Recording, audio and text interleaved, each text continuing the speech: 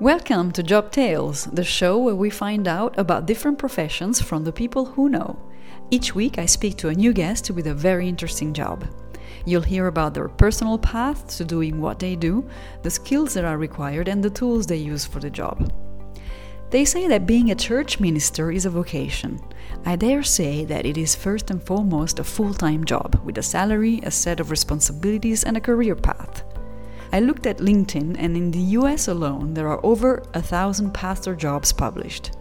I have the privilege of interviewing Reverend Laurence from the Church of Scotland in Geneva to understand what his job entails and what he recommends to the young generation. And here we are with Reverend Laurence. Thank you so much, Laurence, for being a guest at my podcast. I am very honored, and it's a very special occasion because I would love for the listeners to have your experience as a reverend and your job and understanding what is your job about and how did you start? Okay, I mean, how did I start to be a minister? Yeah, Okay. Well, minister. Yeah, it's a kind of odd story. People sometimes say to me, so did you always want to be a minister? Like kids say, or when they grow up, I want to be a doctor, or I want to be a footballer. Well, I never actually wanted to be a minister. In fact, I kind of put it off as long as I could because I didn't really fancy a job where you have to be nice to people all the time and you never get rich and you've got to be good all the time. I mean, who wants that? Anyway, but when I was about 16 or 17, I had this gut feeling that this was kind of what I should be doing. I was involved in the life of the church. That's always a starting point for it, really, I think. But anyway, when I went to university, I'd said, I'm not going to study divinity. I want to put this off as long as I can. So I did modern history and moral phil. And then age of 21, I was finished and I had to decide what to do next. And I just had this, it's really, I know it sounds odd, but I just had this gut feeling that if I did anything different, it wouldn't be the right thing for me.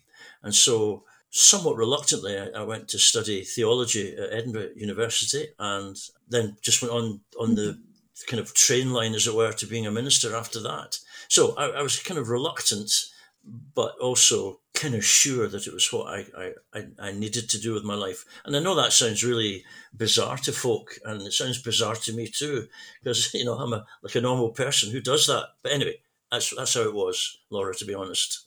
It's fascinating, yeah, because, we think of jobs as, you get a profession of some kind and you grow into a career or not. And then but really being a reverend, being a minister is a full-time job. In a minute, I will ask you more the details of this job. But so do you think that, if you hadn't become a minister, what would you have done? That's easy, really. I was fancying journalism, really, would have been my first choice. And then, strangely, after that, probably something in marketing, perhaps.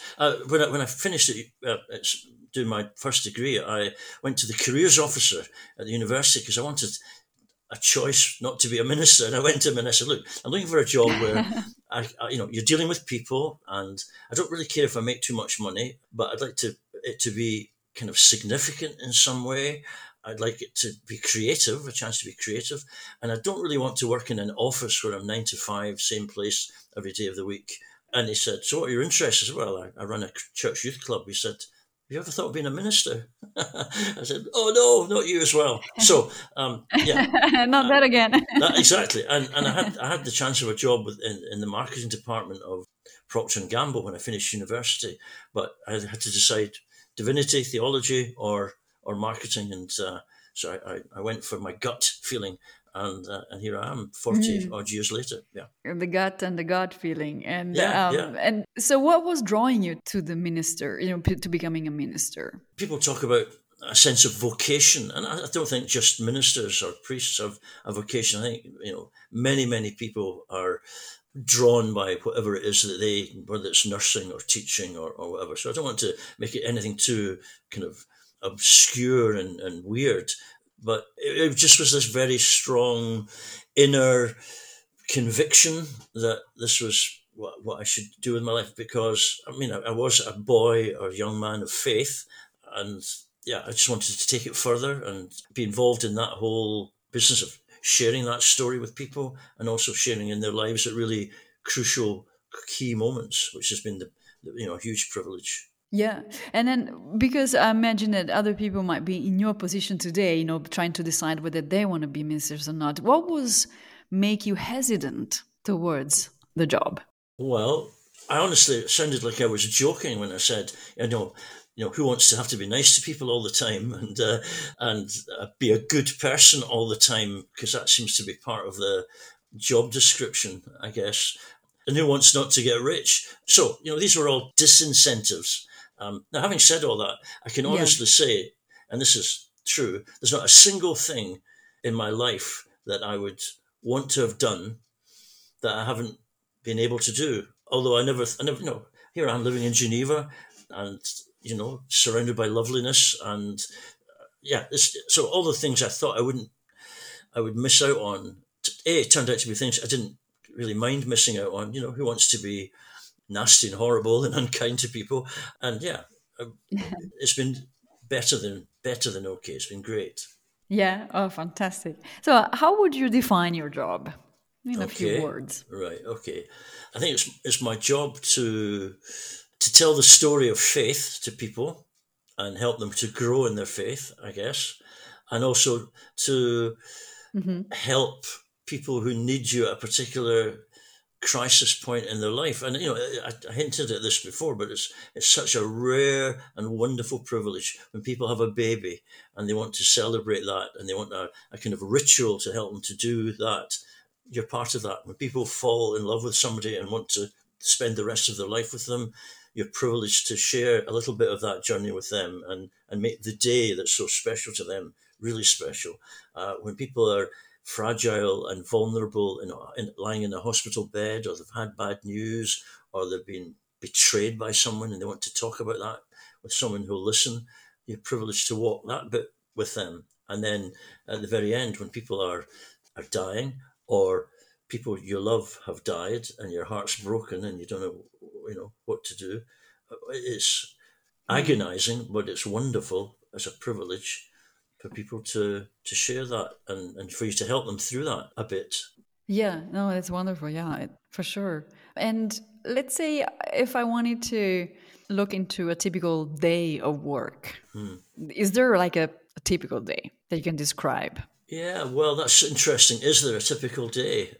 There's one day that's a given. Okay, the leading of worship in church on a Sunday is both the place where people are Right. helped to grow, and where people have a bit of space to think through their life, and also things to celebrate and give thanks for. So it's really important that the worship side on a Sunday goes well. So you have to do all the preparation for that, so that when people come along, they say, "Wow, I never thought of that before," or "Oh, that was really helpful," or "Oh, I just love that hymn; it just lifted my spirit." Whatever. And that's also the shop window for the church. When people are being introduced to what it's all about, they come along to church, and if it's boring or censorious or judgmental or flat, they're not going to come back. So that's a really important part. So a lot of my initial focus of the week focuses on getting that bit right, and other services. Mm. We have a service on a Wednesday as well. Okay, so that's that. So that involves thinking, writing, speaking, and you've got to work at both. These don't just fall out the sky. You've got to work at that. That's a bit of craftsmanship. I mean, I've been doing this for 40 odd years, and it's Wow. still a wonderfully privilege to be able to be that creative and share it with other people. So that's good. But also, there are people who are lonely at home, housebound, don't see many people. It's my job to take the care and the love of the church to them. There are people in hospital who are worried about operations, or they've had bad news, and want to share that with someone who get alongside them and spend time with them. There are new people coming into Geneva who are a bit lost, so it's an opportunity to connect with them and make them feel included. So that all takes shape in the day. People phone you up and say, "Can you come and meet me for lunch? I've got something I need to talk over with you." So flexibility, and I should have said that Mm. actually right at the beginning when I was talking to the careers officer. Something I like about being a minister is Yeah. no day's the same. No day's the same. Yeah. You don't know what the phone's going to ring, and you don't know who it is or what it is, and that's very exciting and stimulating. Yes, absolutely. And do you actually get to travel? Because I can imagine, a little bit like a diplomatic career. You do get sent to missions and to sites that maybe you don't necessarily choose, or maybe you can. It's something I'm always been curious about, because you don't come from Geneva, right? And Yeah. then yet you are in Geneva, and you've been doing for many years. You've been in Geneva. So how does it work? Yeah, well, it's funny you should say that because there is actually has been recently a lot more of that than I maybe would have thought or imagined. For example, there's a Church of Scotland, which is the church that I belong to, in Paris, and they don't have a minister just now. So another minister has to look after them and arrange things for them so that everything continues to function and work. So these people are called interim moderators, and since I've been in Geneva, I've had to do that for Lausanne when they were without a minister, and then later on in Paris Mm, when they were without minister. So I'm just back this weekend, actually. I was over there taking the service and meeting the congregation and reassuring them that things were moving forward. So that's been an interesting dimension. And of course, there in the international churches, there are about 11 different churches from Rome to Budapest to Rotterdam, Amsterdam, Bermuda, Malta, and so on. And right. twice a year we meet in one of those locations for, you might call it a conference and a Yeah. general team building thing. That's been an added dimension, which didn't happen all that often when I was back in Scotland, it must be said. But yeah, so that's been a new dimension. And then from Scotland, so you finished your studies in Scotland, and then what do you where did you work first? Did you stay in Scotland Yeah, first? oh yeah, I was in Scotland most of my time as a working minister. I did a Okay. probationary internship in a big church in the centre of Edinburgh, and then I went to my own congregations just 27 miles outside of Edinburgh on the coast. It's a place called Dunbar, a place called Belhaven actually, which if you're ever in Scotland, you'll hear about Belhaven because it's a famous brand of beer. The breweries was Okay. 200 metres from my house. Anyway, so I was there for a very long time and had a wonderful experience living in a real community and being part of that. So that by the time I was finished, I was baptizing the children whose grandparents I'd married. So you do the math. That's a long time. 38 years I was there, Yeah. and Yeah. and it Oh, was okay. just wonderful to be embraced by a community and be important for them because you've been at their weddings or their granny's funeral or their baby's baptism or their, just a fantastic privilege.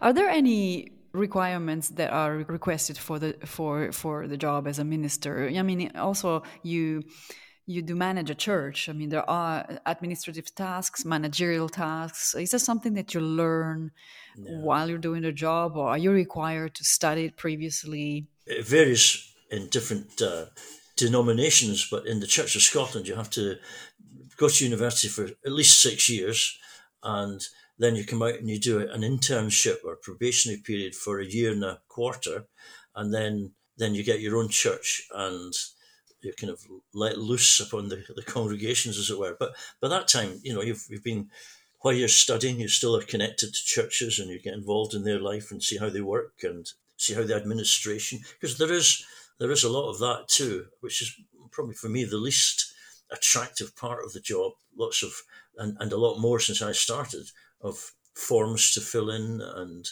courses to go on everything from health and Yeah, safety to well, obviously child protection and so on. But there's a lot of you extra need stuff that didn't used to be there. That's you there need to now. do that. Yeah. Ah, and now it is. Okay. Okay, that's interesting. And do you also get to choose your staff, like the people that can help you at church, or yeah, do you hire people? Now you're on a very important point there because one of the hardest things I think for people who, I mean, I've always been a minister, so it's always been the norm for me that you work with, let's just say, volunteers in almost every aspect of your life. You're the only normally kind of paid professional on the spot. So quite a lot of the work, and I think Yeah. anyone who's thinking about ministry needs to be aware of that. Quite a lot of the work is diplomatic. You don't get CD plates, but you have to be very Hmm. diplomatic in dealing with people who are all sorts and all sizes in a congregation, and not an administrative structure usually to help you to do that. So, and that can make it quite an isolated job, if you, that could be that. There's no gathering around the water cooler for a chat about the football last night because there's no other colleague around. You've set your own timetable, Right. you set your own agenda, you decide your own priorities, you make your own mistakes. And that some people, if they come from a normal, inverted commas, working environment, they find that quite hard to cope with. And you can't just go to HR and say, can you fix this? Or go to the techie department and say, can you come and sort this out? Or I need you. That's not like that. It's just one person largely. Other churches do have like a one-man show, and yeah. And you do get do you get to exchange professional experience with fellow ministers maybe during the conventions you mentioned? Very much so. And also when we study, well, in my year there'd be maybe 25, 26 other people in my year, and you become friends with several of those, and they continue to be your friends all those years later. So for example, every Monday I have a conversation with a colleague in Scotland, and we tend not to talk about gardening or the best film that we saw this week, but we talk about the church and how it's going and how it's going in this situation and who's driving us up the wall. And it's so that kind of collegiate thing is there. But also, as you say, at the gatherings across Europe, we do support one another very much. Yeah, that's beautiful. And, talking about skills, and talking about hard skills and soft skills, you were mentioning before that you need to be a good person. And can you tell me a bit more about those skills that you've seen, in 40 years of experience that are really good and important, and some that are necessary? And, what kind of profile should you have in order to be happy at this job? I mean, I think it is a bit of a danger or a possibility of misunderstanding when I say, you have to be a good person, because, which of us is a good person? However, the bottom line is, if you're standing up in a pulpit and you're talking to people about how faith makes a difference, and you're not a very nice person because you've got a bad temper, or you're dogmatic, or you're impatient, or you're intolerant, or you're narrow-minded, people are not going to listen to you. Well, they might listen to you, but they're not going to pay attention to you. So there's got to be a bit of integrity there, that you are what you speak, or at least you're trying to be what you speak. So I think there is a correlation between the kind of person you are. If you're somebody that flies off the handle very easily, or somebody that expects things to be done, straight away in a world of volunteers, and you've got no empathy, you're going to find it tough. Yeah.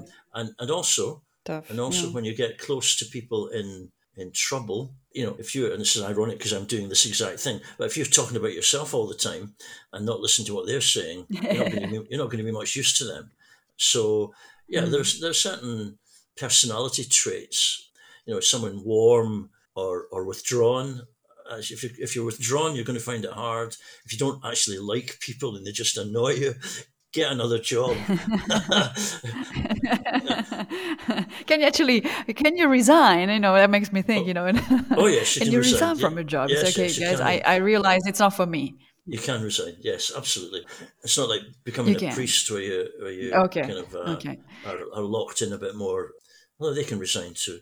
What kind of person? I mean, I have to tell you this. I know a lot of ministers, and they're all different, and they're all a mixture of grey, black and white in terms of their thinking and their personalities. So there is no ideal template.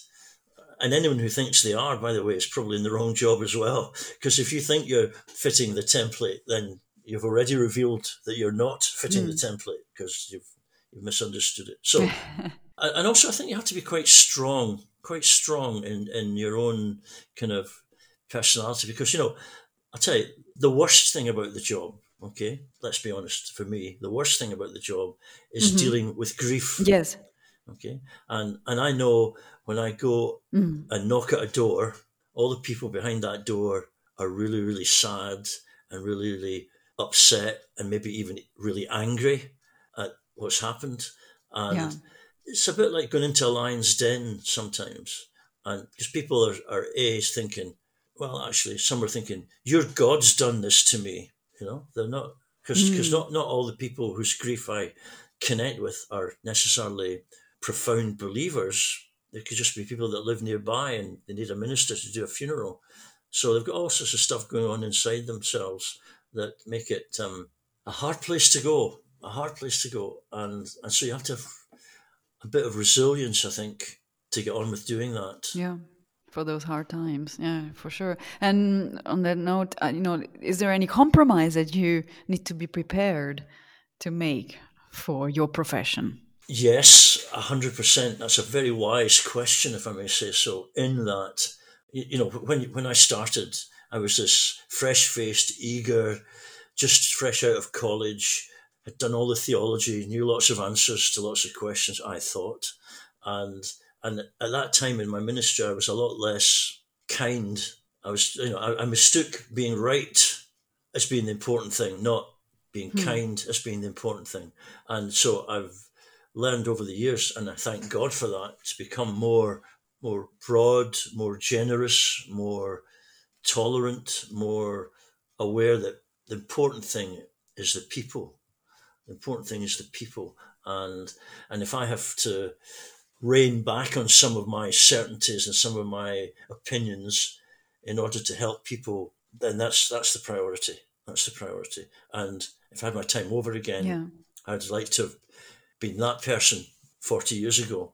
Although other people say I've just slipped down a slippery slope of wishy-washiness, but no, I think it's to do with realizing it's really all about the people. It's not about the rules. Yeah. And what are you most proud of today? 40 years in the job. Okay. Well, what am I most proud of?